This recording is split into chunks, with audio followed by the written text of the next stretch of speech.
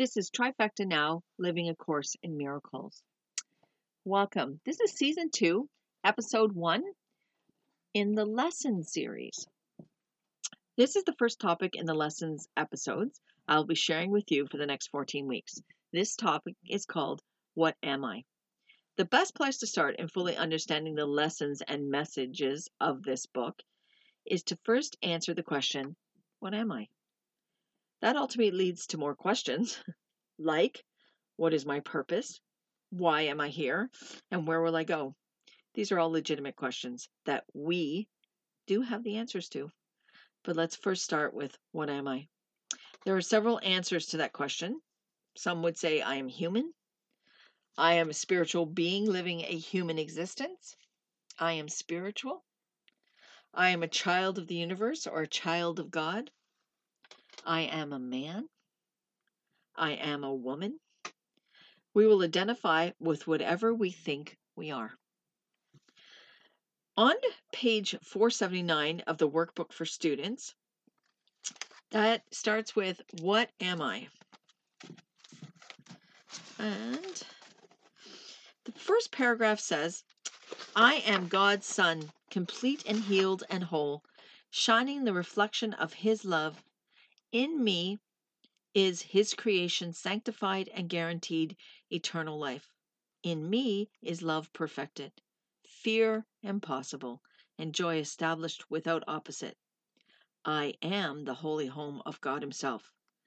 I am the heaven where His love resides. And I am His holy sinlessness itself, for in my purity abides His own. The book references us as male, God's Son, or Son of God. I first thought that this reference reminded me too much of the patriarchal slant to the Bible, and religion for that matter, but I soon understood this to be non-gender specific and just a reference to all of us. The book appeared difficult at times because it seems to be referencing Jesus Christ a lot when saying God's Son or God's only Son. The book was referring again to all of us. There are times in the book that it's specifically referring to Jesus Christ, and I think we can see that clearly. It mentions giving the world, we were given the world, it mentions that the world was given Christ by saying it was given His only begotten Son. Begotten means fathered or offspring. When God sent Jesus to walk among His other children, He gave Him the memory of His Father. Christ was here to remind us all that we are all God's sons and daughters. This book also has Christ talking directly to us through the author, who states from the beginning that this book was the channeling of Jesus Christ in His words. On paragraph 5, in that same section of What I Am, it says, we are the holy messengers of God who speak for Him, and carrying His word to everyone whom He has sent to us. We learn that it is written on our hearts, and thus our minds are changed about the aim for which we came and which we seek to serve. We bring glad tidings to the Son of God, who thought He suffered. Now is He redeemed. And as He sees the gate of heaven stand open before Him, He will enter in and disappear into the heart of God. This paragraph gives us the answer to what I am. It reminds us that we came with a purpose, that our memories of that purpose were not given to us. It is our journey to seek it out, and once we discover it, then share that purpose with our brothers and sisters who don't remember. Our understanding of who we are will be celebrated, and we will see that heaven is open to everyone.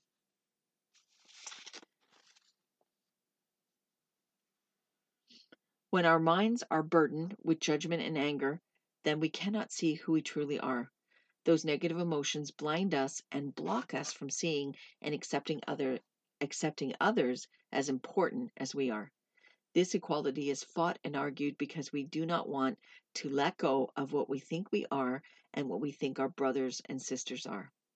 This letting go is forgiveness and healing. When you forgive yourself and others for the wrongs you have thought up, then healing begins. At the very back of this book, which has the has some extended chapters, there's a section called the Song of Prayer. It's an extension of the principles of the book. On page 20 of that section, it reads the holiness of healing. It further clarifies the point I'm trying to make. Paragraph 1 says, "How holy are the healed, for in that sight their brothers share their healing and their love. Bringers of peace, the Holy Spirit's voice, through whom he speaks for God, whose voice he is, such are God's healers. They but speak for him and never for themselves. They have no gifts but those they have from God, and these they share because they know that this is what he wills. They are not special. They are holy. They have chosen holiness and given up all separate dreams of special attributes through which they can bestow unequal gifts on those less fortunate. Their healing has restored their wholeness so they can forgive and join the song of prayer in which the healed sing of their union and their thanks to God." I apologize for jumping around on this topic, but the extensions of the original text talk about these lessons, and I want to give you as much of the total picture as I possibly can. So we're going to go back to the workbook, back to the section of What Am I?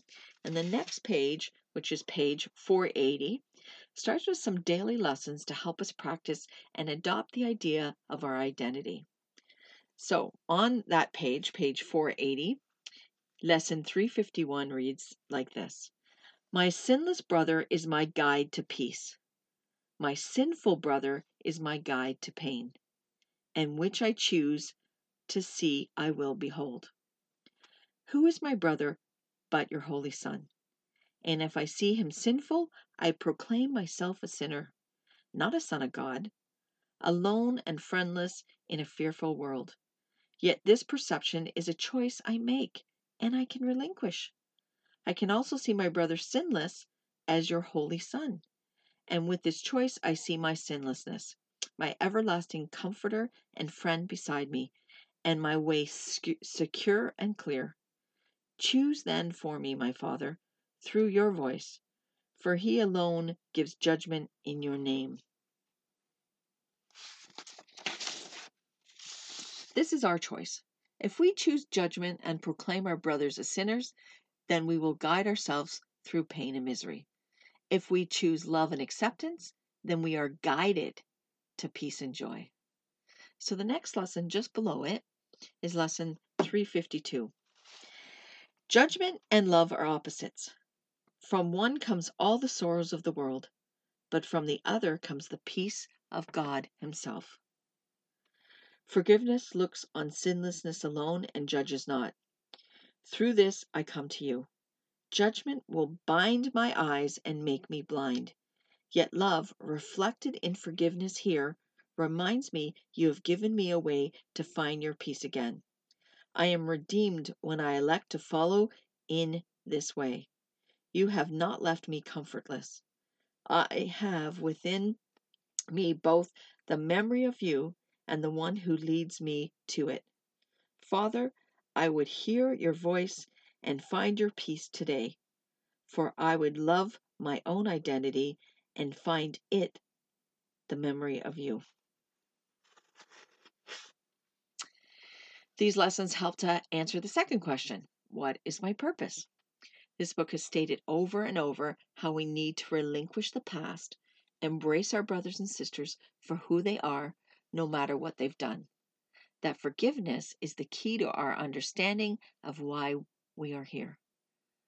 What if we just came here to clean the slate? What if we set out on this journey to challenge our free will and open our minds to the oneness we share? I believe this book gives us the answers to why we are here. It is our choice to choose to hear it or not. It is our free will to choose to follow it and change the way we have chosen thus far. If you have a fully happy and peaceful existence in this world, in this life, then you likely have chosen this way. If you don't, what could it hurt to try something else? Clearly, your choices to this point have not given you joy, and peace. This is a course in change, and it's achieved simply by changing our minds about the way we see this world. I would like to end each one of these sessions with suggestions on how to accomplish the lessons we are asked to accept and adopt into our daily lives. Today, I've talked about what we are. The book has given us the explanation, and if we want to explore this, I have a couple of ideas on how we can try this out. I would like for you to try out one day where you can make no judgments of anyone you meet. This is best experienced on a day that you might encounter a lot of people, not on days that you sit at home and do nothing. On that day, you are asked to suspend any judgment. Make no comments about what you see unless they are supportive and loving comments. If your mind thinks a negative thought, say you're sorry and erase it. If you are driving and someone ahead of you is going too slow, cuts you off, acting a little crazy in your mind, stop yourself from making judgments and any remark. It might be a good plan to start your day by stating how you want that day to go. For example, I might say tomorrow morning, I want to have a peaceful and calm day. This is sort of non-specific, but sort of an overall statement. I would choose this because it allows me to regroup if the day starts going off the rails. If I'm going through the day and peacefulness and calm is not coming to me, then I can stop myself at any point in time, take a quiet moment, and restate, I want to have a peaceful and calm day. You can be specific if that helps. I know of people who will say things like, I am not going to be negative with my coworkers today, or with my family today, or with my friends today, whatever works for you. Sometimes we need specifics for the baby steps in a process. This is a process. It is a changing of the way we view this world and the people who share it with us. If you think about it, this can be the first step in daily forgiveness. When you can ignore, remove, or let go of the daily events or incidences in your day that invoke a negative response from you, you are on the road of forgiveness. So tomorrow, start your day with a declaration of what you want it to look like. Then go about your day making as few judgments, aiming for none, as you can make. See how that feels and how easy or hard it is for you to accomplish this. Next week, I will talk about the ego and what illusions it miscreates. I will utilize the extensions of the course to help us explore this next lesson, as I did today. Until next week, this is our journey. Let's keep finding our way. Have a fabulous week and always love, Denise.